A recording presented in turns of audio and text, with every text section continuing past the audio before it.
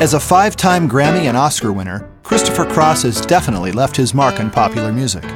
Since his self-titled debut Warner Brothers release in 1979, his name elicits memories of when one may have heard Sailing or Ride Like the Wind. For those who have looked beyond Cross's early pop successes, they have found a body of work that launched 8 albums of intelligent, melodic, sophisticated, and mature music. Although Christopher's entry into the public eye was meteoric, don't call him your typical overnight success. His albums Another Page and Walking in Avalon are arguably classics that remain relevant recordings to date. His recent Cafe Carlyle sessions reintroduced some of his well-known classics in a format and style that is truly all Christopher Cross. Inside Music Cast is pleased to welcome Christopher Cross. Hey, Christopher, thanks for joining us today. My pleasure, guys. Nice to talk to you. Hey, listen, I want to personally just thank you because it's nice to have another native Texan up here in the, Oh, you're from Texas? Oh, I go back a long, long time. Lived in South Texas for a while, and when I read that you were from San Antonio, born and raised, I'm like, this guy's got to be a good guy. Yeah, it's too hot down there for me anymore, but there's definitely great people. I certainly have a lot of compatriots, and Don Henley's from up at Linden, and That's right. That's right. And of course Eric Johnson's still a good close friend. He's there, so there's a lot of really nice people down there. Yeah. So you were born and raised there in San Antonio? Well, no, I was born in San Antonio, but my father was an Army physician, so we moved pretty early on to Tokyo for about 4 or 5 years, and then Washington D.C. Yeah. And then back to San Antonio, and then I left San Antonio around 69 or 70 to go to Austin for 10 years, and then out to L.A. in 80. Well, you must have been somewhat of a sponge, even musically, in that area. I mean, I don't know how deep you were in that time, but Texas has a different vibe of music going on from country and everything. And what back early then, I mean, what little exposure you did have to music, what were you exposed to down there in Texas? How did that influence you down there?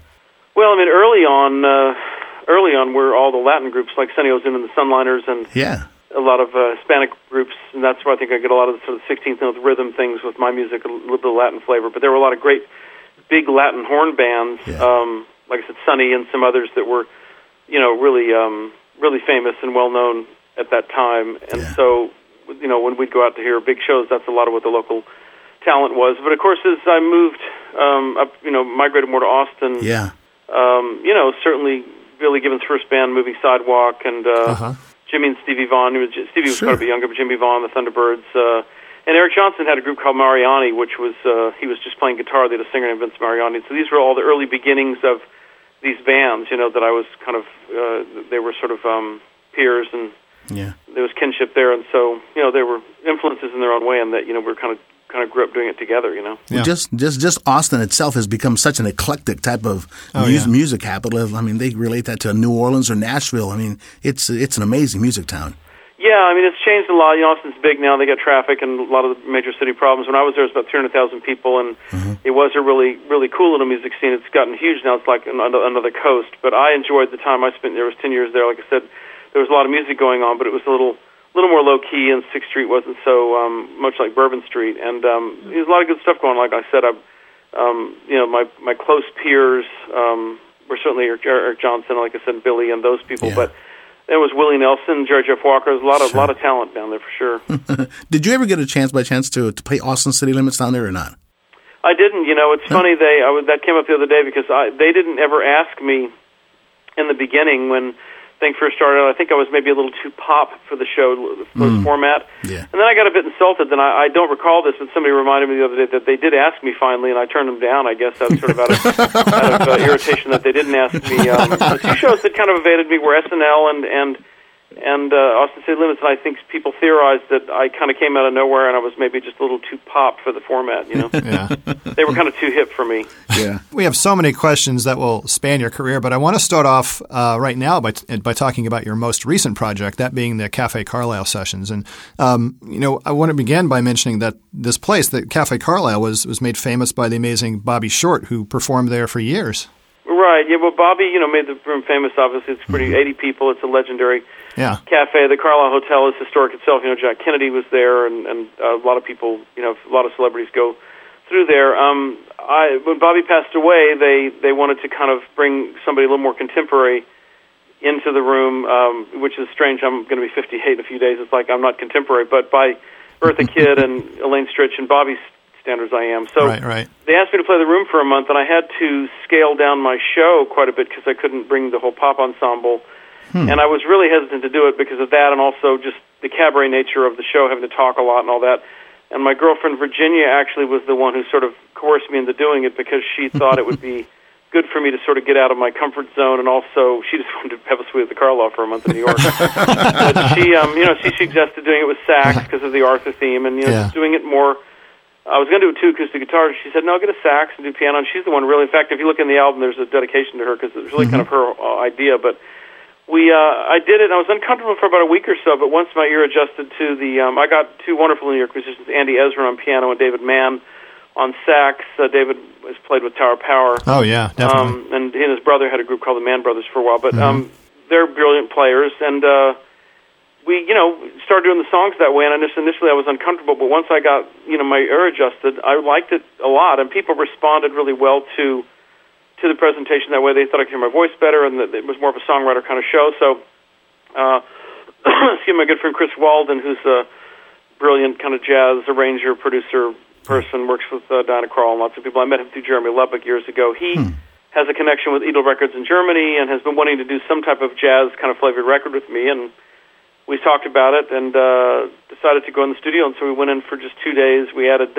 Kevin Axt on bass and Dave Byer on drums and did this sort of, it's a jazz-flavored, I hate to call it jazz. Music jazz musicians, they come from a jazz place, but it's not really jazz. We rearranged the songs harmonically, but stretch them out a little bit, and we recorded, live like a Sinatra record where everybody plays at once, and came out real well, and Edel's marketed it pretty successfully. In Europe, it's had really more attention from the press than any of my recent records, so it's been fun to do, and it's been a real rebirth for me in terms of playing live, because I was getting, frankly, a little stale on just recreating the 80s records note for note, whether I was using musicians or tracks, and dragging my electric guitar equipment around. It got to be a real hassle trying to.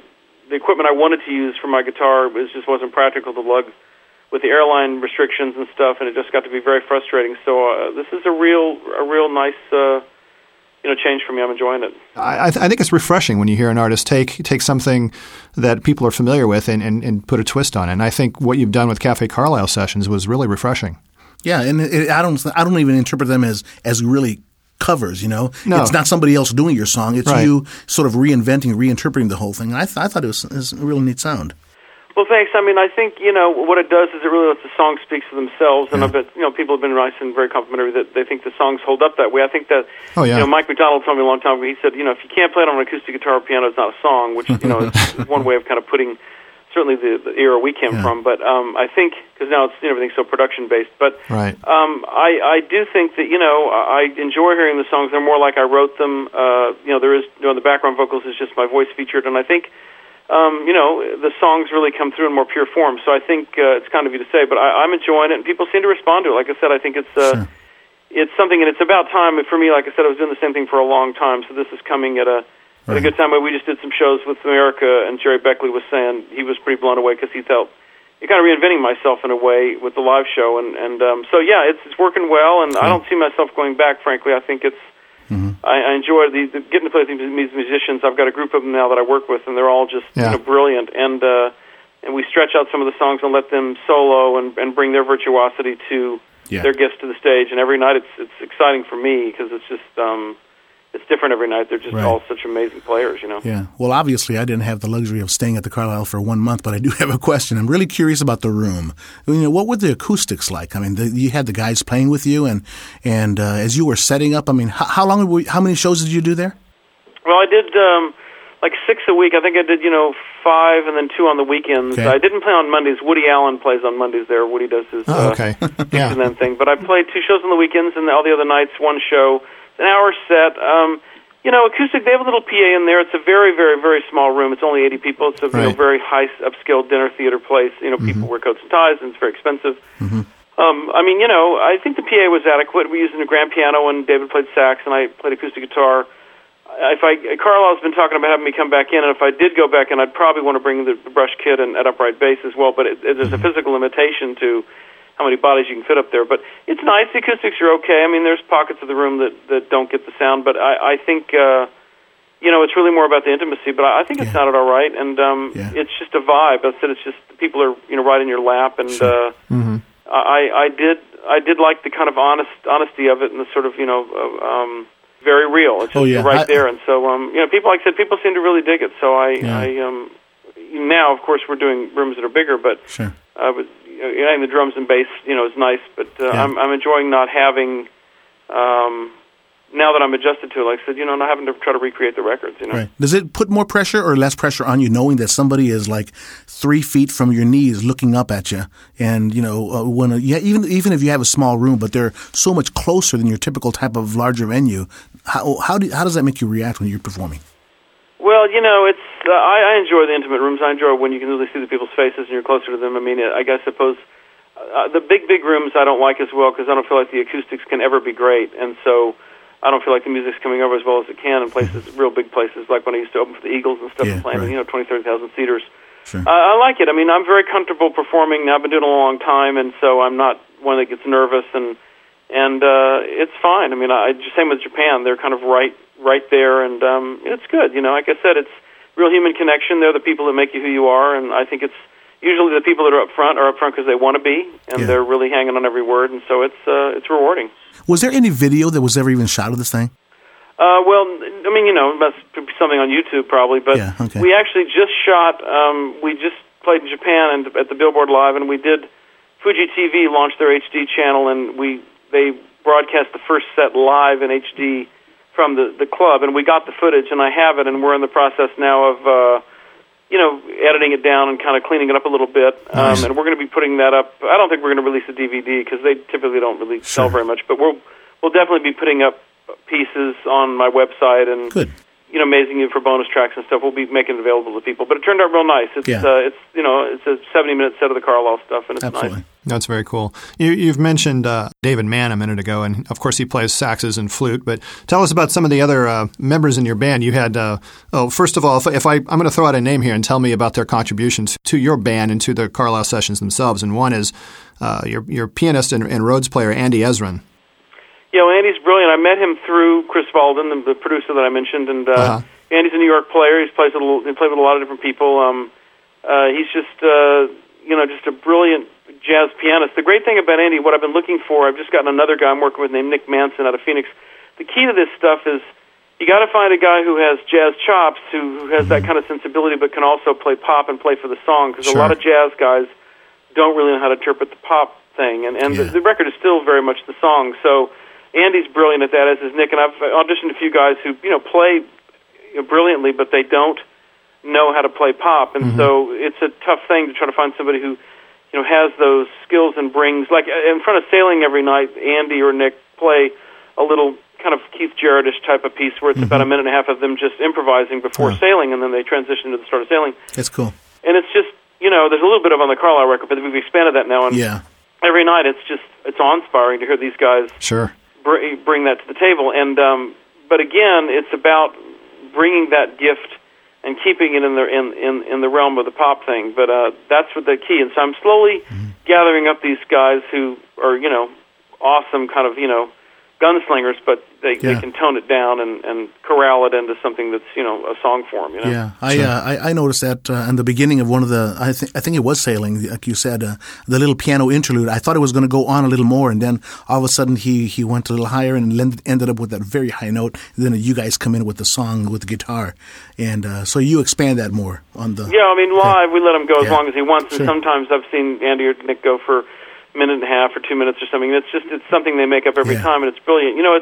It's sort of like having a really powerful car and just not pushing the gas down all the way. I guess these guys. The same with the Toto guys. I mean, Luke and Jeff and all those guys. They're all like these real serious, accomplished players, and they they have a love of pop music, and so they took that kind of superhuman sort of talent that they have, and they formed a band and wrote songs and stuff like this. It's funny. A lot of guys like them.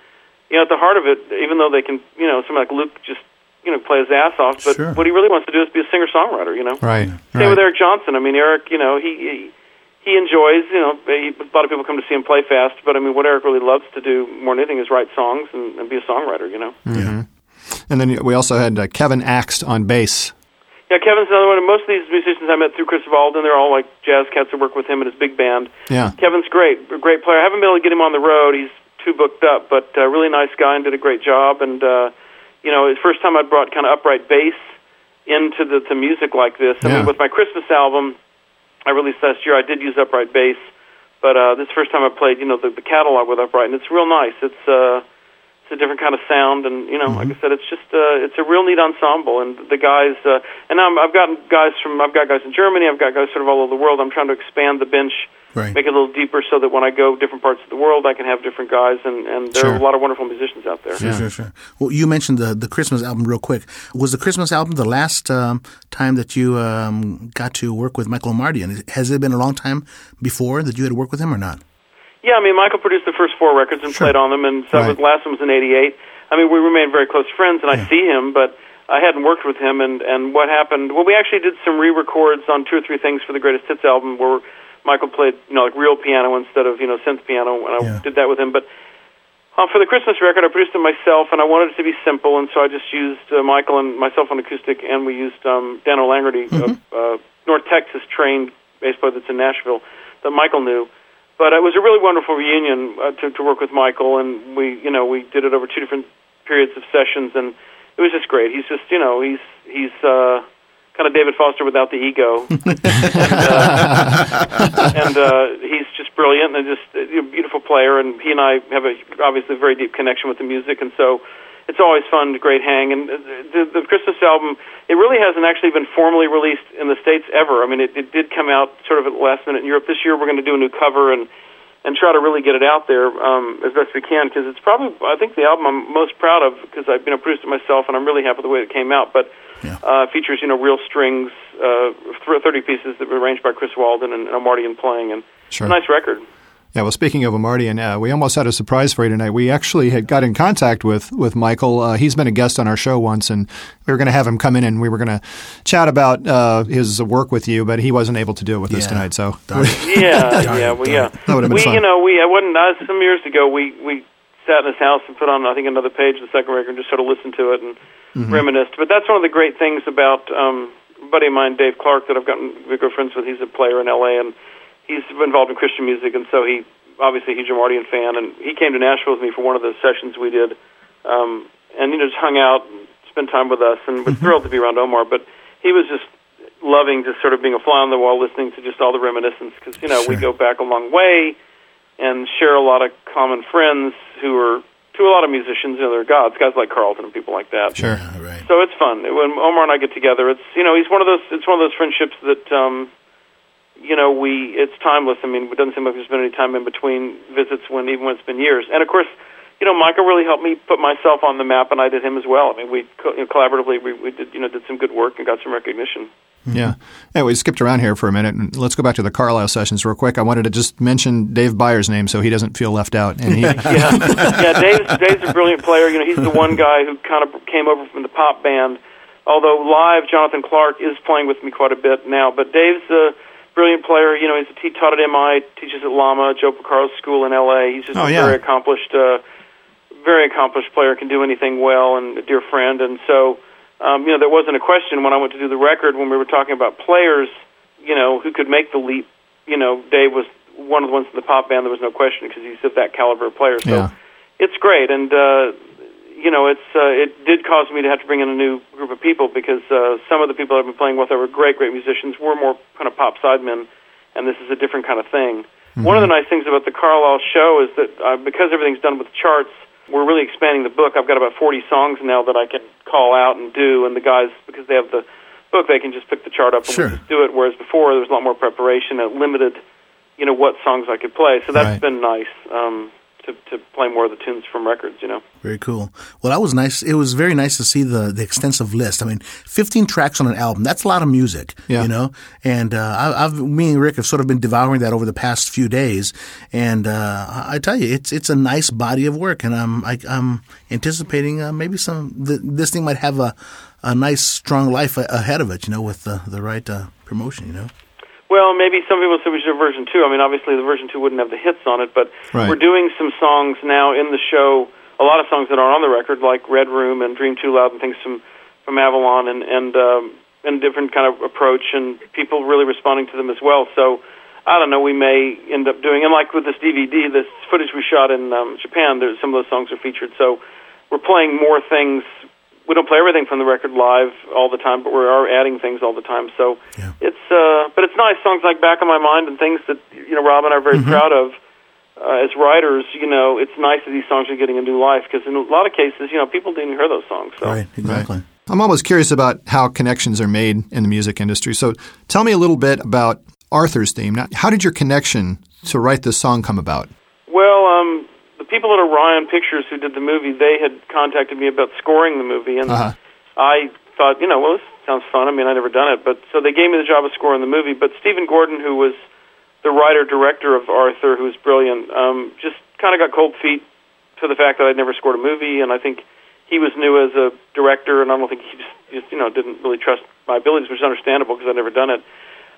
So they pulled it from me and gave it to Burt Bacharach, and of course I wasn't really offended because Burt's brilliant, but also I had never done it before. But I had been working on, the title, and so Burt, who was married to Carol Barseger at the time, they called me up and said, listen, Burt's going to score, but would you like to work on the title together? And so I just actually went up to Burt and Carol's house, midnight one night, and at 5 a.m. we had the song, and we actually collaborated with Peter over the phone. He was in Australia, but I had never met them before. It was really just a matter of them reaching out to me. I mean, there's no surprise here. I mean, I had won the Grammys, and I was definitely, the new kid in town, as the Eagles like to say. And so, it's stupid. I was in the middle of my 15 minutes of fame, so it was a good choice to have me, work on the song and sing the song. But it was wonderful. I mean, obviously, Carol and Peter are both very, very accomplished writers, but Burt, is Burt. I mean, he's the greatest, harmonic kind of pop songwriter of my generation. So it was a thrill, obviously, to work with him, and he's every bit that and more. I mean, it was very intimidating to go up there, but he's a very lovely guy, and makes you feel very comfortable, working with him, because he doesn't, kind of cop an attitude that I'm Burt Bacharach, and right. You're not. But he's, although he did have his 2 Oscars sitting there on the mantle, but he's a great guy, and he's just brilliant, like I said, harmonically, and the song is clearly. Arthur is a song that's, more typical of Burt's style than mine. So, it was a wonderful collaboration, and of course, they were excited about the song when we finished it and felt that, it could be an Oscar contender, which I was still kind of just reeling from the Grammys, so I thought the whole thing sounded absurd. Because it wasn't a world I was used to. There weren't really that many pop songs winning Oscars at that point, and I think the song helped the movie and vice versa. And of course, now it's more typical, pop songs in movies. But the whole thing was, it was great. I don't really collaborate, per se. I haven't in my career. And we wrote one other thing. Burton and Carol and I wrote a song called Chance for Heaven for the Olympics album. Yeah. But, it was a kind of a once-in-a-lifetime, sort of once-in-a-moment thing. I mean, I see them occasionally. We're friendly, but, I don't really, as I said, typically collaborate with anybody anyway. So it was just sort of one of those, side roads you took, and it worked out well. Sure. Well, now you have an Oscar on your mantle, right? I do. That's certainly a thrill. As I said, Burt and Carol sort of ushered me into, and as did Dudley, it was ushered me into sort of the movie star world, and I was never comfortable there, but it was exciting. I mean, going to, Dudley, Carol had me over for parties at her house, and, Carol Burnett and all these people would be there. Then Dudley took me to Liza's a few times, and, Lauren Bacall. They hang out with these people. I mean, so it was exciting. It was fun to sort of, just sort of hang around the periphery of all that. But it's not my world, but it was still fun, Now, speaking of Dudley Moore, I found that great clip on your website, ChristopherCross.com, of you performing with Dudley Moore on the Dudley Moore Show. Yeah, I'm slowly putting archival stuff up. I haven't done it well. It's a good reminder. I need to stick some more stuff up there. Dudley did a special in London, asked me to come over. He and I did quite a bit of performing where we would perform the song together, him playing piano, me singing. Yeah. But he asked me to come over and be on a special, and, I was honored and thrilled to do it. But he was just a lovely, lovely man, just a very fine, obviously, comedic actor and comedic force. He and Peter Cook had a wonderful career that really was the beginnings of Monty Python and all that stuff in England. But very accomplished pianist, very amazing musician. People didn't know that, but he loved music, obviously, and he. So we had fun. We did some NPR benefits and stuff, and he was very lovely to me. As I said, he took my girlfriend at the time, Paige McNinch, who was sort of another Paige fame, and Laura Carter, who was her best friend, who's Laura from the song Who Was Killed. I was seeing Paige at the time, and so Laura and Paige were with me a lot, and Dudley took us to these inner sanctums of the Hollywood scene, and the girls were obviously thrilled, and it was very exciting. And Dudley always made us feel comfortable there and welcome, and he was sort of like, our sort of big brother in it, because he was Dudley Moore, and he was always, people were always thrilled to see him. He brought us into a lot of these, little cubbyholes of that world that we would never be brought into without him, Yeah. We're not following any specific chronological order here, but I'm going to skip ahead to your 1992 Rendezvous album. And you had a song on there called Deputy Dan, and that's autobiographical, correct? Yeah, it is autobiographical. I wrote it for Rob Muir, who I write, ever starting with Back of My Mind, Rob and I started to collaborate. He's probably my oldest friend. We worked together from the early days in Texas. But, it's autobiographical. I think, it's the song is kind of juxtaposed as sort of when we were kids dreaming about making it big and what we thought that would be like. And, groups like Steely Dan that were kind of our mentors, people we looked up to and were fascinated by. And then, the real success that came and sort of the plain truth of it and sort of not the letdown, but sort of the realities of lawyers, guns, and money and that kind of thing and how it takes a toll on friendships and other things. And so there's a lot of Rob and I have always put a lot of little nuances in our songs, as does Steely, that are lost on a lot of the public, understandably so, because they're so cryptic you wouldn't know. And, Eddie, Christopher, why don't we take a quick break? And since we're on the subject of the song Deputy Dan, let's pause for a quick moment and listen to a sample of this newly arranged version. This is from the album The Cafe Carlisle Sessions from our guest Christopher Cross. This is Deputy Dan.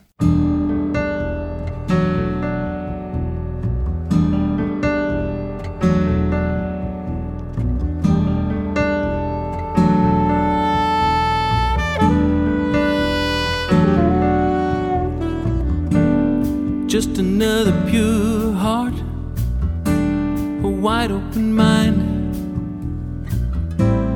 drifting like a cork on a sea of dreams, playing the schoolboy, making believe, dying to fill the shoes, the really big shoes for the TV screams.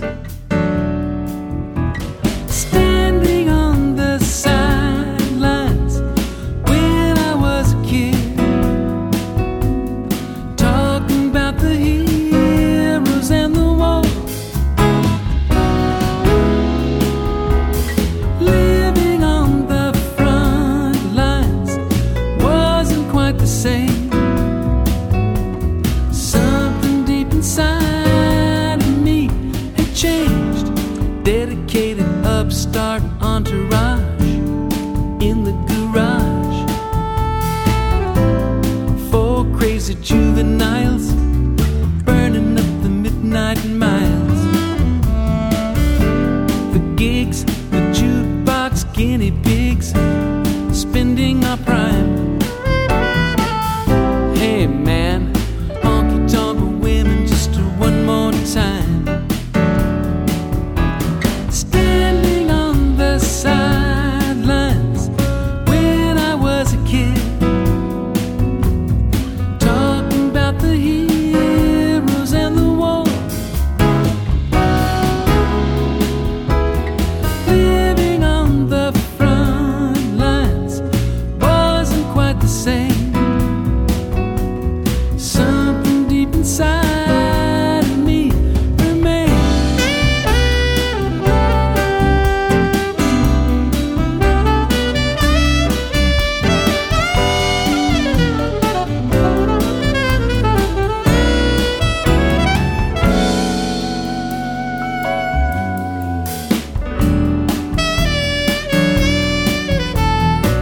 That was a sample of the autobiographical song called Deputy Dan from today's guest here on Inside Music Cast, Christopher Cross.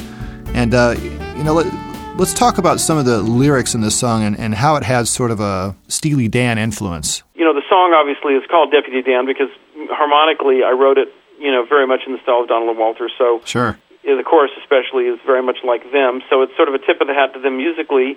And then, we talk about trying to fill the shoes, the really big shoes, for the TV screams, and those little things, because they have the on Pretzel Logic. They get, you must be joking, son. Where did you get those shoes? Right. And then the TV screams for the Beatles, and so there's all these little little things, and then later on in the song says, took a ride on the wild wind, lost myself some old friends, don't ask me if I'll do it again. Right. Well, I did lose some friendships with the older band members, which thankfully a lot of them have been recovered by, being swept up with, the Toto guys and all that stuff, and that's where the reference to that, and then, ride, on the wild wind, which is the ride like the wind, and then, don't ask me if I'll do it again, which is obviously Steely's single. So there's all this cryptic crap that Rob and I get a kick out of that people don't even know about. Well, you answered the questions before I had a chance to ask them because I'm and the same with Donald Walter. I mean, if you get a chance to ask them about, I'm a real scam. I asked Donald one time about what it's about the immigration of Puerto Ricans into New York, and you have to kind of know.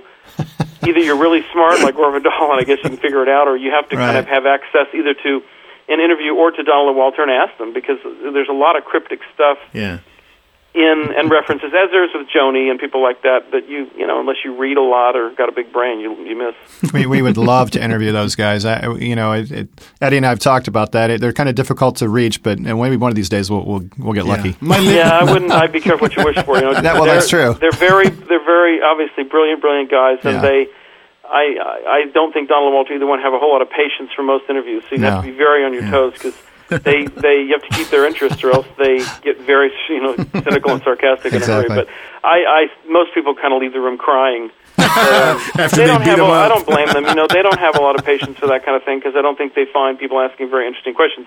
Not that you wouldn't, but I saw on Shine, when Cavett is interviewing Jagger and says, do you get a lot of stupid questions? And he said, yeah, like all the ones you're asking me.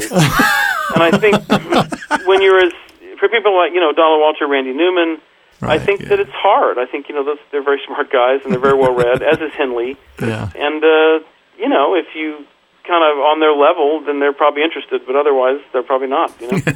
I doubt if anybody's asking him, hey, Donald, could you tell us what Johnny's playroom is a bunker filled with sand? He's become a third world man. What does that mean? Right. Well, that one's very obvious.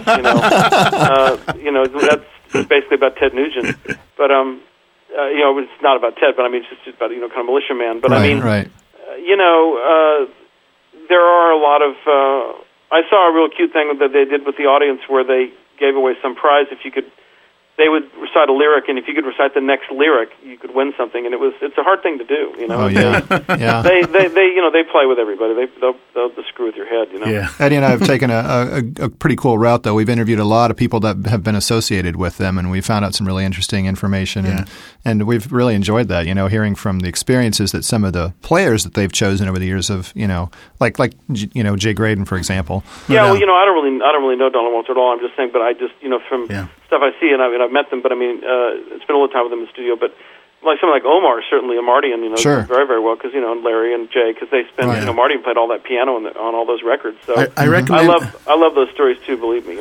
Well, I recommend you listen to Omardian's interview, because we crack up like crazy when he talks about a session with him and Greg Phillinganes on one. You have to just listen to the interview.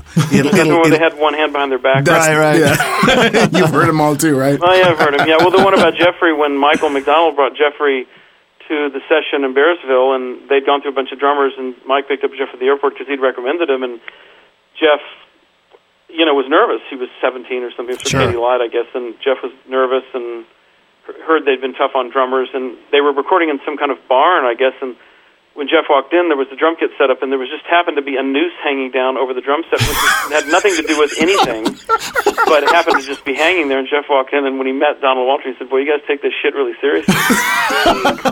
So, there's all kinds of, Mike told me that one, but there's all kinds of great stories. Welcome to this session, right? I think, what that story comes from? Gary Katz read a letter at Jeff's funeral from the boys, from the guys, and that was the story that they told you. That's great. That's amazing. That's classic stuff. Hey, Christopher, you're a keyboardist, and you're a guitarist, but when you're writing, tell us a little bit about your process. Where does it begin? On the guitar, piano, music? Well, actually, first? People all think that because they think I play piano for two reasons, because of Arthur, which is not true, and then also because of how keyboard-based the records are, because of Omardian, but I don't actually play the piano. I write everything on guitar. I'm much more of a Joni Mitchell-ish kind of writer than a piano-ish writer. But, yeah, I write everything on guitar. With the records, we did interpret. A lot of the stuff I write quarterly and harmonically are difficult to play, and so I'll do them in pieces, and it's easier for Marty to assemble them on the piano. But typically, everything starts on the guitar, as the chordal progression. because I'm a singer, I'll always be humming or coming up with a melody at the same time. That's kind of second nature or automatic for me. So sometimes a lyric will pop out, but typically I'll be just. I usually write. I write very fast. If I pick up the guitar and I don't come up with something quickly, I just abandon it because I could sit there for 2 hours. I'm not like a brill building writer where you go in and hammer it for 8 hours. It doesn't work for me. So if I'm at sound check, I'll come up with a little piece. If I'm at home, the key is getting some kind of a dictaphone or something and capturing it because I many times forget things that have some promise. But typically if I, like in my room here, I have my little laptop, and last night I was writing something and just pushed on GarageBand real quick and just threw it down because by the morning I would have forgotten it. Exactly. But usually it's musical progression, usually always at least a verse and a chorus to get the basis of the song, come up with a bridge later. The melodies changes all the time. I mean, the melody may change 10 times or 50 times until I actually sing the song. Right. And, then lyrically, like I said, there might be a piece or a concept, but when I wrote alone, I would then work on the lyric, but now that I'm with Rob, it's just get a yellow pad out and hammer it out. I think lyrics are much harder to write than music, and I think, that the real wordsmiths that I revere, like Randy and Leonard Cohen, Tom Waits, Paul Simon, Joni, I think, and obviously Donald Walter, Henley, that's the really hard thing to do. I think music's easier to write. And, of course, I have some real nice moments, I think, moments I'm happy with in my own writing, like Sailing and certain songs that I think are nice, but there's also some, inconsistent stuff when I worked alone. But once I started working with Rob Muir, it really came together because he knew me so well, and while I think the intrinsic feeling of the songs that start with me, he really brought the second half of the puzzle in and really made it complete. So when did you begin writing? When can you recollect that? Was it back in Austin when you were, starting out there? When did you really begin writing and knew that you had an affinity towards it? Well, I started playing the drums when I was 10. I sang and played the drums, but then not too long after that, a couple 3 years after that, I wanted to get a guitar because I wanted to try to write and fill around. So I got a little acoustic out of the Sears catalog, and I began to write. I remember the first song I wrote, I think it's called Weird Street, some kind of strange, horror movie song. And then I wrote something called Littleton Bluebird. I don't remember these songs, but I remember titles. But I began to write pretty early on. I was probably about 13, 14, and started to, put little songs together. They weren't great. They didn't survive, but I began the process, and it never really stopped. I mean, I always wrote from that point on, and I was never a very effective cover band musician, even though that's how we made our money, because I was never very focused on learning the right solo to the latest Boz Scaggs songs because I couldn't give a shit. I was just really more focused on writing. Yeah. Let's go back just even a little further. As we mentioned at the start of the show, you were born and raised in the San Antonio, Texas area. And tell us a little bit about, you've already told us a little bit about growing up in southern Texas and how it affected you musically. But I'm curious about sort of how your musical development. I mean, were your parents influential to you musically? Were they musicians themselves? Or was it did you get involved in high school band or some sort of music program in school? No, I never received any formal training at all. What happened was my father was a physician, but he had played bass viol in college, and actually I think did a couple pickup gigs with Lawrence Welk, but he had played and loved it, but had abandoned it for his career in medicine, but he still had a bass viol, and he built this kind of nice mono audio system at home. In those days it was mono, and he used to put on some of his Glenn Miller records and some of his big band jazz and stuff that he liked, and he'd sit and listen to it late at night, and I just, age-wise, was, couldn't drive, and I'd sit around and sort of just, listen with him, and he'd talk about it, and I kind of got the bug. That's where the bug originated, from my dad just listening to that stuff at home. And then the first album I bought, I wanted to get some contemporary jazz, so I bought Dave Brubeck's Time Out in Outer Space. Yeah, okay. And, got real infected with Joe Morello and just Joe's style and little drum solos and stuff. And so I asked for a set of drums, and they gave me a little set of drums, I think, when I was, like I said, 6th grade. So my dad really got me, I think, started the bug with me, really, as incidentally as it was. He got the bug with me, and I guess my life sort of lacked... I didn't have a direction. I wasn't into sports, and I didn't really have any focus at that point. It just took over, and it was a singular passion from that point forward. And then as far as other artists, I listened as I transitioned out of the jazz thing. I started listening to Buddy Holly and to some of my big brother sisters' records, Richie Valens, Everly Brothers, Ray Charles, that kind of stuff, and just started to, assimilate all that music. And then, of course, the surf music, of course, the Beach Boys and Brian, and then the whole English invasion with McCartney and Lennon and all that. But I mean, big influence, Buddy Holly, Everly Brothers early on, and then certainly Brian as a writer, Carl as my two big influences vocally are Carl and Karen Carpenter. Okay. But Carl and Brian, and then like I said, certainly Lennon and McCartney and all the English invasion. Yeah. And then as time went on, as artists, I got exposed to other artists. As I said, my single biggest influence overall is Joni Mitchell. So, sure. You just start to listen to the artists that catch your ear, and that's the music that kind of sort of, creates who you are. I mean, you interpret it and it comes out in your own style, but those are, all major influences. But yeah, early on it was Buddy Holly and all that stuff. And as I said, there were a lot of Latin. The big real forces in San Antonio music at the time were all Latin, big Latin bands. These are big horn bands with whole horn section, lots of percussion, all those original Latin beats and stuff. And that's where we would go out and, where the big kids played, and you'd like to see Sonny Ozuna and these bands play, and they were big stars, Yeah. Right. And when did you pick up the guitar for the first time? I guess I think it was about 13 or so. I found one in the Sears catalog. It was like $17, and I'm left-handed, but the guitar was right-handed. Uh-huh. And I was an Army brat of 5, and we didn't have any money, and so I bought this guitar, and it looked like a little country guitar, and I sanded off the finish, and it had terrible action, but I started to play it and mess around, and then I found a K electric in the Hawk Shore for $70, and I bought that, and kind of transitioned in the band from drums to the guitar, and started being the rhythm guitar player singer. Because I was already the singer, I was singing from the drums. Yeah. So I was the singer, so I transitioned to the front, and that's where all the girls were. And, and then it gave me a harmonic element to write with, and so that's what I was really looking for. And so, but I never really took any lessons on anything, and I wished I had taken up piano more, but I didn't. But I just got reasonably proficient on the guitar. And then as I transitioned into cover bands, I was just forced into the position of having to play lead and kind of learned how, Right. Phil, I think it was even Phil Collins that said something that the drummer who sings still doesn't get any glory.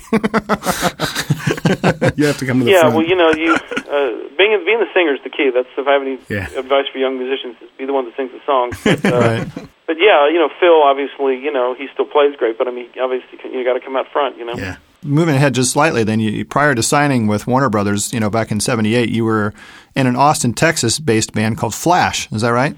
Right, and this was a group I formed there, and some well-known San Antonio musicians, and we played original music. I was writing at that time, had a whole host of songs that nobody's heard. Now they didn't survive either, but the music was interesting. It was kind of pop influence, but also I was very into Frank Zappa.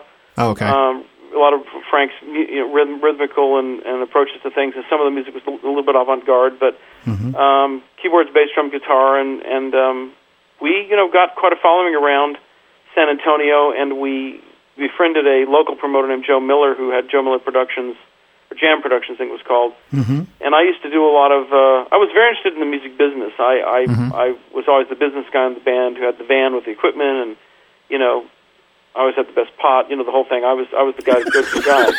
And so I was the business guy. So I loved working in the background of the concert business, and I helped Joe. We used to rehearse in his garage. He kind of became like a father, big brother to me, but rehearsed in his garage, and then he used to let me work on concert dates with him, just doing any kind of pickup, kind of gopher job. Cool. And I was about 17.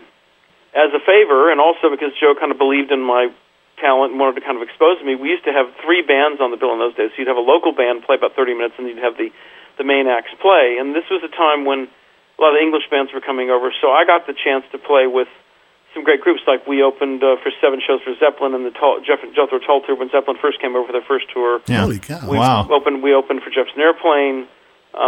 That's cool. Steppenwolf. We got to play with a lot of big acts and have a little bit of a sense of what that was like. Yeah. And so it was fun, and it gave me, and also I got to work as a crew gopher member for, Blind Faith and Buffalo Springfield and all these bands, and just kind of get to be around the big leagues a little bit. And it was a good education for me, apart from the musical part, just, meeting Eric Clapton and people and getting to talk to them a little bit, just, like I said, it really, and it's inspiring and kind of really, fuels your fire, Right.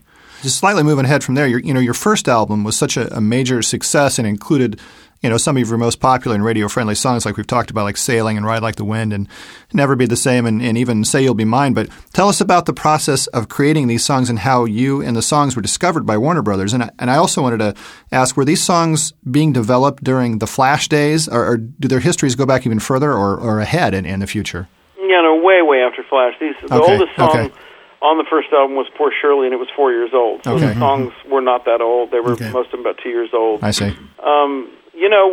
We were playing after we transitioned up to Austin later on, and Rob had played in a very successful band. Rob was a drummer in a band called the Zilches, and we ended up kind of hooking up and going up to Austin and with Andy Solomon, who was playing with Laughing Kind, and we went up to Austin, but we formed a cover band because playing the original music wasn't practical. I mean, there were people doing it like Stevie Ray, but they weren't making any money. Mm-hmm. And so we formed a cover band, and we just played, and that eventually became, Christopher. We had different names, but eventually segued into Christopher Cross because we released a single, but we'll get to that. But I was writing and doing stuff, but we just kept it under our hat. We played as a cover band. We played fraternity parties and clubs, and we did quite well. We had a band house, and we, were making $1,500 a night and doing well as a cover band. And I just kept my own material sort of under my hat. We'd record at night. I had the right arrangement with the studio. I put some money into a studio there in Austin, Pecan Studios and stuff. And so we just hammered the hits out in Austin while we kept the material to ourselves. Yeah.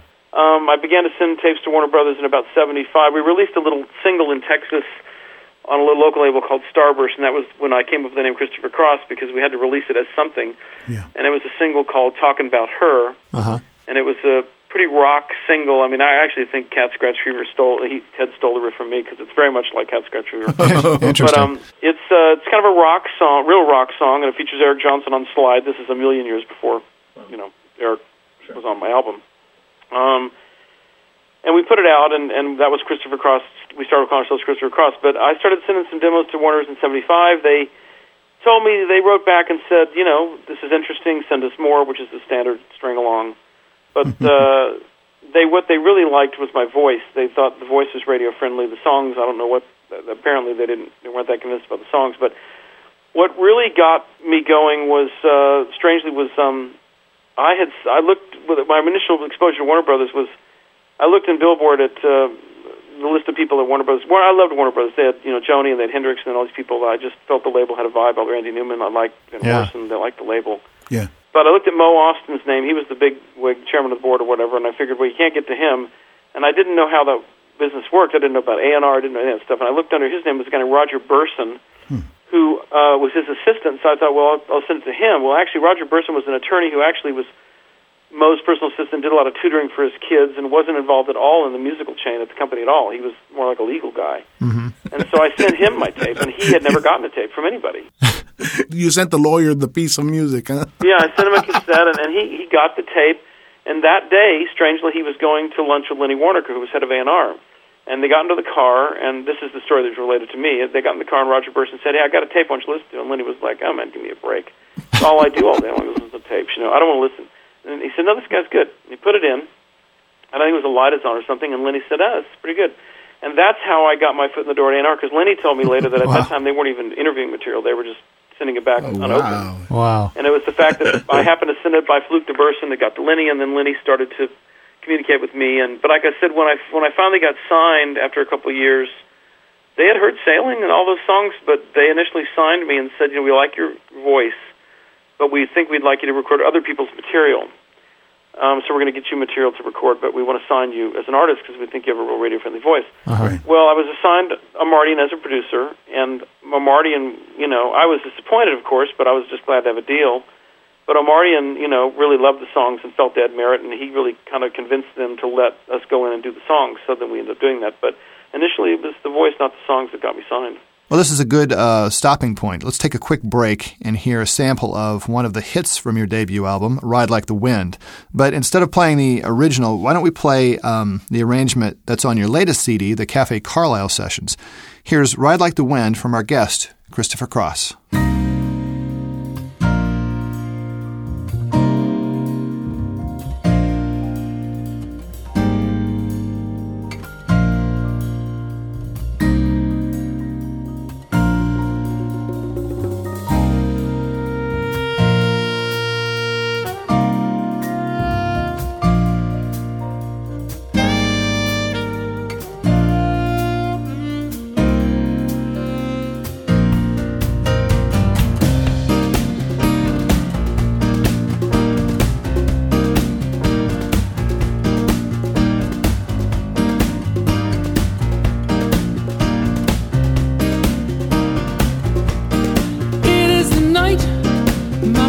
weak. I'm on the run, no time to sleep. I've got to ride, ride like the wind to be free again. And I've got such a long way to go to make it to the border of Mexico. So I'll ride like the wind, ride like the wind. I was born the son of a lawless man. I was spoke my mind with a gun in my hand. Live nine lives, gun down 10. Gonna ride like the wind. And I've got such a long way to go to make it to the border of Mexico. So I'll ride like the wind, ride like the wind. Gonna ride like the wind.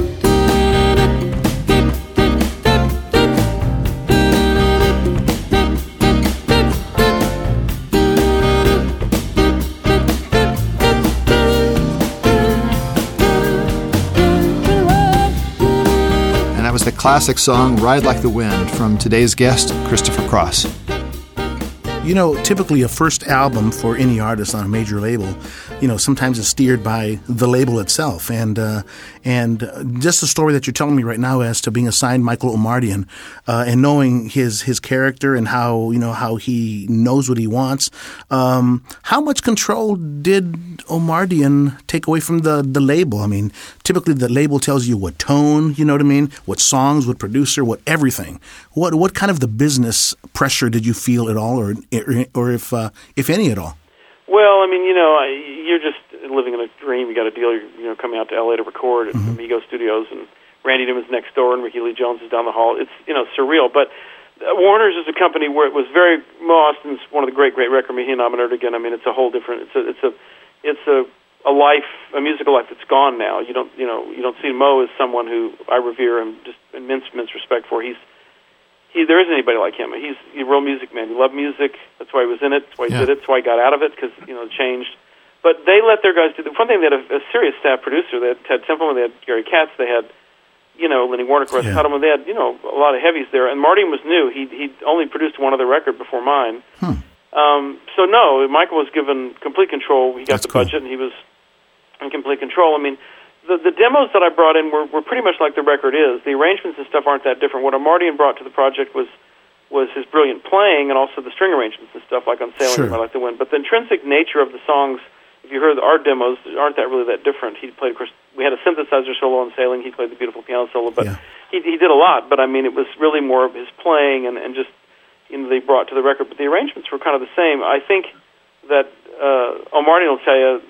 He was probably too gracious to tell you, but I didn't know who he was, really. I mean, I knew from the Steely records, I think I'd heard his name, but I was not happy about him being assigned to me. I was disappointed. I wanted Ted Templeman, or one of the names that I thought was Gary Katz, you know. Right. And I thought I was being shuffled off to this kind of nobody, and I was very rude to Omartian when I met with him. Really? With Michael Austin, who was Mo's son, who signed me. I was very rude to Omartian. I was very indifferent. Treated him with a lot of much disrespect. He'll tell you, but he's too nice to tell you. but I was just like, you know, who the fuck are you? You know, I don't know. And Michael Austin said, well, you know, Michael, and he could sense that it wasn't going well. He said, you know, Christopher, Michael played piano on all the Steely Dan stuff, and because he knew I was a freak Steely Dan. He said, I said, really? And he goes, and you know, Marty's so shy and humble. He said, yeah, you know, I played on some stuff. And I said, like what? And he goes, well, you know, I don't know. Name something. I said, like, you know. Played on Dr. Wu, and he goes, yeah, I played on that. And, you know, Ricky don't lose that number. And so he, you know, he started getting my interest. Right. And I'll tell you, in fact, I've got to call Larry Carlton and tell him, I just saw Larry and I forgot to tell him, but I don't think he knows this, but the reason Omartian got to produce the record is that we were just hinged on the thing falling apart and me wanting a different producer, which would have been horrible, because Michael is, frankly, in my humble opinion, you know, dwarfs all those people musically, as I found out. But I said to Omartian, can you get Larry Carlton to play on my record? And he said, because Larry wasn't really doing sessions anymore. He's kind of like the Toto guys. He'd kind of gotten out of it. And he said, well, yeah. I said, you can? And he goes, yeah. And I said, all right, well, if you can get Larry Carlton to play on my record, you can produce my record. And that was what that's what got him the job. In other words, I was about to just say, to tell Michael Austin, I don't want this guy to produce my record. Holy cow. You know. And when he said he could get Larry Carlton, I said, okay. And he did. Wow. But I don't think Larry knows that. I think I should tell Larry that the only reason Marty produced the record was because of him, and I think Larry would probably say, That's okay, too well, funny. give me some of your royalties. Gee whiz. Yeah, it was because he could pull off the coup of getting Larry Carlton. He had to earn his job. Marty had to earn this job. Well, Rick. and interestingly, Larry was the MD and all the Steely stuff, and they were very good friends. Yeah. And, and Larry wasn't really doing sessions anymore, but, right. Marty called him, and Larry did it. But Sure. And it was the same with Mike McDonald. I mean, Michael and Marty invited Michael down to hear what he was working on, because it was one of his, newest production. It was new to producing, and Michael came by and, liked what he heard and offered to sing and all that. And so many of the connections we had, like Graydon and Larry and people, were because of Michael's association with Steely Dan. Absolutely. Interesting. Hey, the piano solo, the melody and the arrangement of For Sailing, who wrote that? Well, yeah, the song, I wrote the song, so the arrangement of the song's mine. The solo was originally a synth solo that Rob played, and it was quite different than what Marty played. And so Michael, one night he was in the studio alone, and he recorded the piano solo, and it's obviously brilliant. So that's his completely. He replaced the synth solo and put piano on it. Wow. And that's another Steely Dan story. When I came in, and it was late at night, and I came in, and Marty had the lights down. He said, I want to play you something. He had replaced the synth solo, and I was just so focused on Steely Dan, their perfection for recording, and I wanted everything to be like them. And I said to Michael, and the engineer Chet Heim said, this is really great. And I said, yeah, it's really nice, man, but I think there's a note in the second bar that's a little late. And he said, what? And I, because he's such an amazing musician. I mean, technically way beyond me. And I said, yeah, it's a little late. I said, it seems like it could be better. And he just went, I was emoting, man. I was just, he was like flabbergasted, because it wasn't about everything being perfect. It's about the beautiful emotion of that solo. But I was so, tunnel visioned about Steely. And I would always say to him, well, Steely Dan. And I finally said, well, I don't think Steely Dan would let that go. And he just said, I think he might have actually said fuck. He never used that kind of language, but he might have said, he probably didn't, but I swear he said fuck Steely Dan. And he said, or screw Steely Dan or something. He just ran out, he walked out of the studio and got in his Ferrari and left. And everything turned out fine, but later, after I listened to it again, of course, it was absolutely brilliant.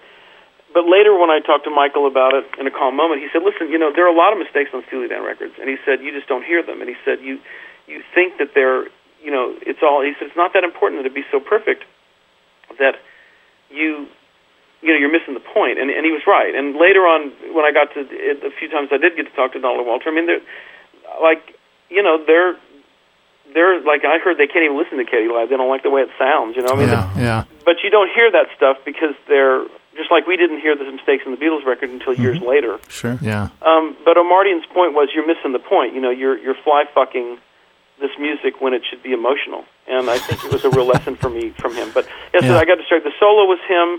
Another thing that this is a first for your interview. The start to Sailing, he did the string arrangement, of course, too, which is absolutely gorgeous. But the start to the song was supposed to start just with the riff. Okay. That's how it started. Right. My first wife's brother-in-law, Bill, was in the studio just hanging out, and we were locking up 2 24 tracks at that time. And in those days, machines were emptied and they were synced. And when you start the first machine, there was a catch-up, and it took a little while for the second machine to slip in. Right. Well, Chet put the machines in play, and the first machine, which was the Slave, started to play, and a section of the strings came on. Mm-hmm. And then the tape caught up, and the track started to play. And Bill, my ex-wife's brother, said, "That's really cool." And we said, well, the way it starts with like the orchestra. Sure. Right, I know what you're talking about. Yeah. And O'Mardian went, "That is cool." Wow. And we basically stole Bill's idea. That's cool. It was one of those fluke things. I mean, no one had thought of that, but Bill just sort of innocently observed that was cool, and that's how that happened. Because O'Mardian didn't write it that way. It's actually a section from the song, and it's just in the front.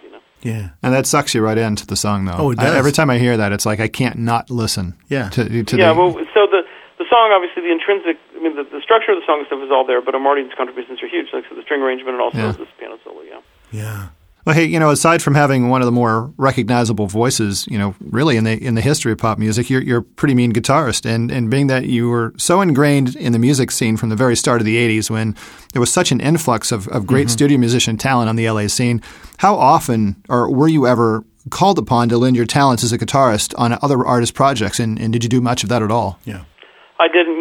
It's one of those things. I mean, obviously I've mentioned my peers, obviously Eric and Billy and Stevie and those people, but I wasn't really taken that seriously as a guitarist. In fact, it's something that irritates Eric greatly because when he was put on the cover of Guitar Player and it said, "Who's Eric Johnson and why is he on our cover?" It was because he was on my record.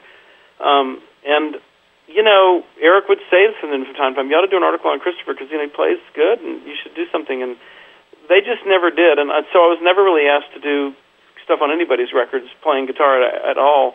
One time, Gary Katz called me and said, "Would you want to come play on a track for the guys?" And I, of course, said, absolutely, I would love to. I cannot remember, but I swear, I think it was Third World Man.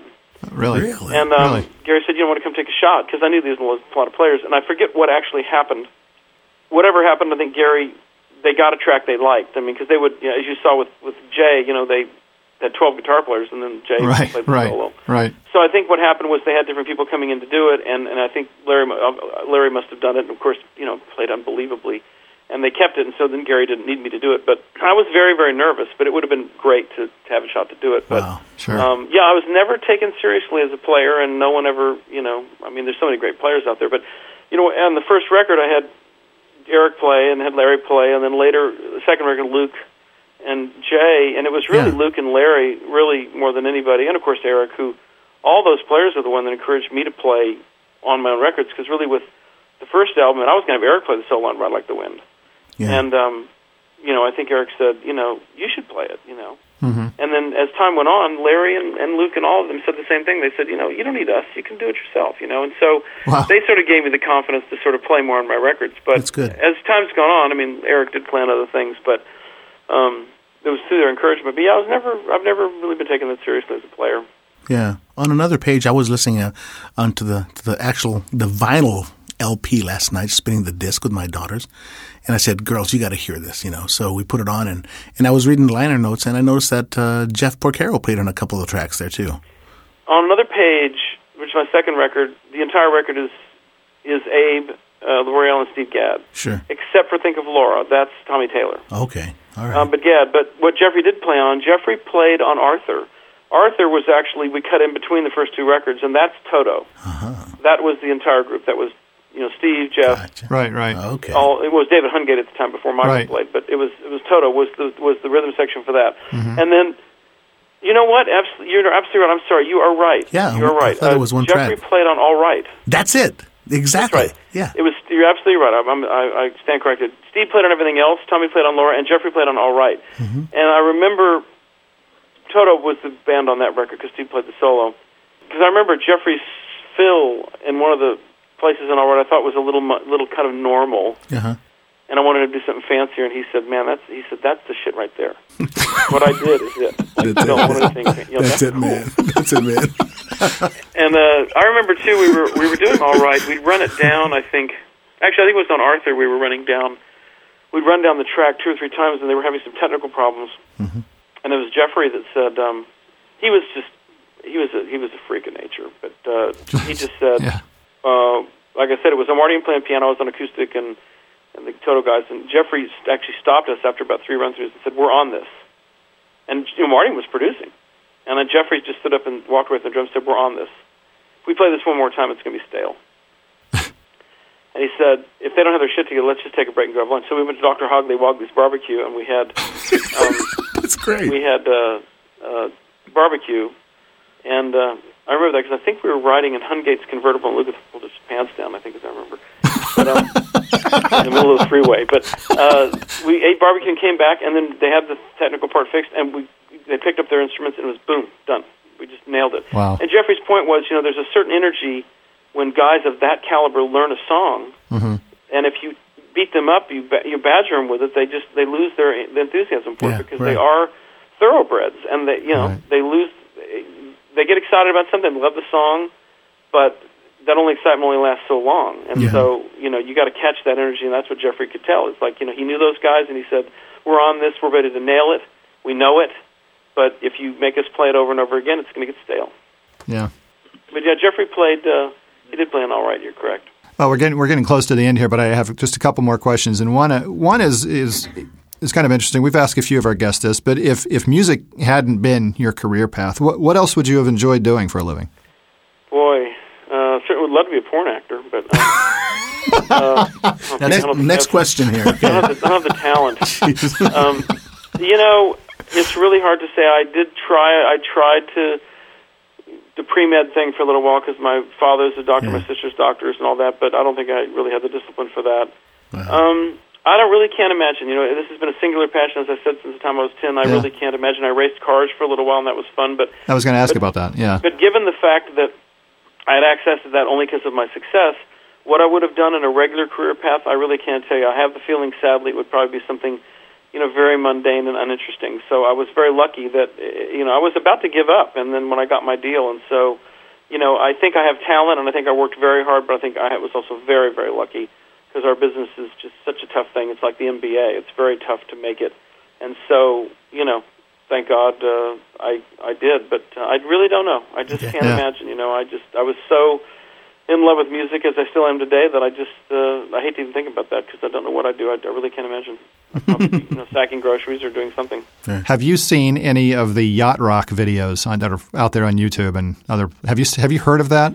Oh yeah, sure. Chris Rollis, who was one of my drummers, dear friend of mine, he brought me the original one. I think the original one they did was the one about Michael and Kenny and Daryl. Right. That was, I guess, the pilot.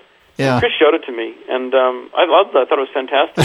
And I think I might have showed it to Mike, and I've laughed with the guys about it. I mean, I love particularly the guys that they've got playing Loggins by the Fire. Yeah. But, you know, it's very funny stuff, and, of course, it's so cryptic, again, the way they have my real name, Geppert, and then this kind of, you know, face kid comes up with his guitar and starts playing Sailing.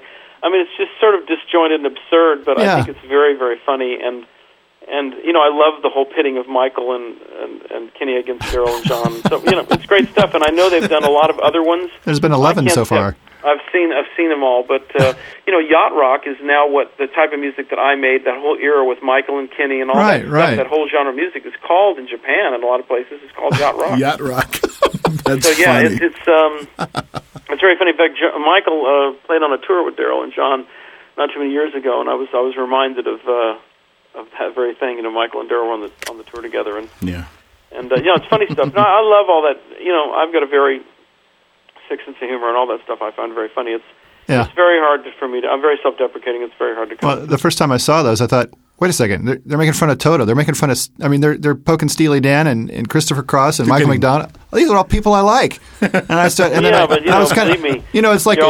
Dealing with, you know, I mean, you talk to the guys. Ask Luke. I mean, Luke's as cynical and crazy. Oh yeah. Oh my God, yes. And brilliant, but you know, Luke's nuts and wonderfully nuts. But he's a dear friend and just, you know, amazingly talented and just fun. He's a fun guy. I mean, I don't think Lukey has got a sense of humor that's. Come on, you can't. You know, he says some wacky stuff. Oh, he does. He does.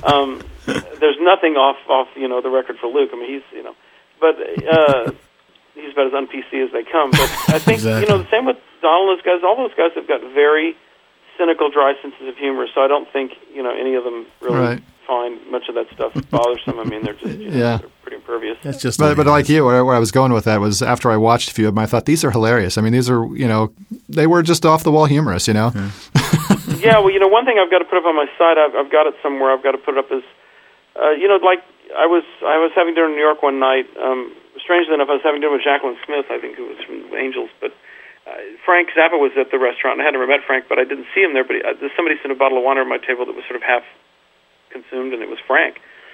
So went over and we visited for a little while, and he asked me to come play with him the next night, I guess, at New York. And I was leaving town to do press. This was in my kind of heyday. And I was certainly upset that I couldn't because I'm a sort of massive fan. And so then at some point, a couple weeks later, I get this cassette in the mail. It just says Zappa. And it was a cassette of Frank doing Ride Like the Wind. Really? With Al Di Meola. Yeah, and I've got to put up my site. I've got a recording of it. And it's Frank. And Frank says, you know, Chris Cross couldn't make it, so our drum roadie Brian's going to come out and sing it. And the drum roadie sings it, and they play us Ride Like the Wind, and it's just fantastic. And And later, I think it might have been Frank or somebody, Dweezil or somebody saying, how did you feel about that? Because, it's sort of tongue-in-cheek, and it's, right. It's the ultimate compliment to be parodied by Zappa. Oh, exactly. It's an honor. I mean, it's one of my great treasures to have this tape of Frank doing my songs. So, all that stuff is, even though he kind of makes, has his own fun with it, right. It's great. It's fantastic. He plays wah-wah lead through the whole thing, but and you say you might. It's great. It's all meant in good humor, but the yacht rock stuff. Right. And you say you might put this up on your site at some point. What's that? This parody of "Ride Like the Wind" by Zappa. Absolutely, you guys. If we just think of it, like I said, I've got it on Pro Tools now because I got it off the cassette years ago. And that's great. Bernie Chiaravelli, who's my webmaster, who's actually Mike McDonald's guitar player. He's a brilliant producer player. Just produced Mike McDonald's wife Amy Holland, her new record, which is great, by the way. You should talk to Amy. But, we should. Yeah. Her new record's called Miracle River, and it's, I don't know if you've heard it, but it's Amy's Mike's wife, and she was up for Best New Artist the same year I was as Amy Holland. And Mike produced her record. She had a #1 record off that record back in those days, and then she went on to have kids and stuff. But she's back. She's got an album called Miracle River, and it's brilliant. It's just brilliant. It's fantastic, and Bernie produced it. But Bernie's also on the side of webmaster to Sean Colvin's site and Mike's site and stuff. But Bernie's been helping me put stuff up. And I will put that up. Yeah, that'll be a fun thing for people to hear. I don't think anybody has it, unless you happen to be at the show. Exactly. Well, our final question here is, we're still early in 2009, and I wondered what other projects you were working on now, or what you have coming up for the remainder of the year. Well, I'm real passionate about trying to get the Christmas record more exposed and released this year. Working on a new cover, trying to get that out there. Rob and I have written about 15 new songs, untypical for us. It's been 10 years since Avalon, so we've had time, but usually we don't have enough songs. We've got about 15, 16 songs written. I'm just trying to find time to record them. I've been on the road so much. I'm going to put the record. It's a very different kind of record for us. I don't know how to describe it. It's different again. It's not typical. Really, really happy with the songs. I think they're well crafted. So we're going to try to get that out sometime in the summer, I'd hope. Other than that, I was talking to my dear friend Jeff Foskett, who is Brian Wilson's MD and great, real talented cat, and he's been talking about doing some kind of projects, and he approached me about doing this project, doing some kind of project with him called the California Songbook, which would be really interesting. It'd be Jeppy producing, and I'd be singing a collection of California songs from artists like the Carpenters, the Eagles, Red, the Association. Yeah. Favorites of mine, but they would be, from the California Songbook, and I like that idea very much. There's some great. It's a big wealth of songs there. And again, artists like Karen Carpenter, who was, a huge influence on me. Yeah. To get to do, one of her tunes. So that's a project Jeff and I are talking about doing, but I got my hands full, believe me. Even singing on that with Jeff producing and then me doing my record, I got more than I can handle with between touring because we're busy. So, but the record's real excited about the new record. The songs, Rob and I worked hard, and I think it's really interesting stuff. I think people will be surprised. And sure. Yeah. So I got plenty to do. Well, good. You keep us posted, would you please? And we'll keep in Absolutely. touch. And when that comes out, and we'll help do our part to promote that too. Yeah. Well, it's been a thrill to talk to you guys. Like I said, you've been very patient. I know our mutual friend Scott Gross has been so great about trying to hook us up, and I very much enjoyed it. Like these kind of views I love because you guys.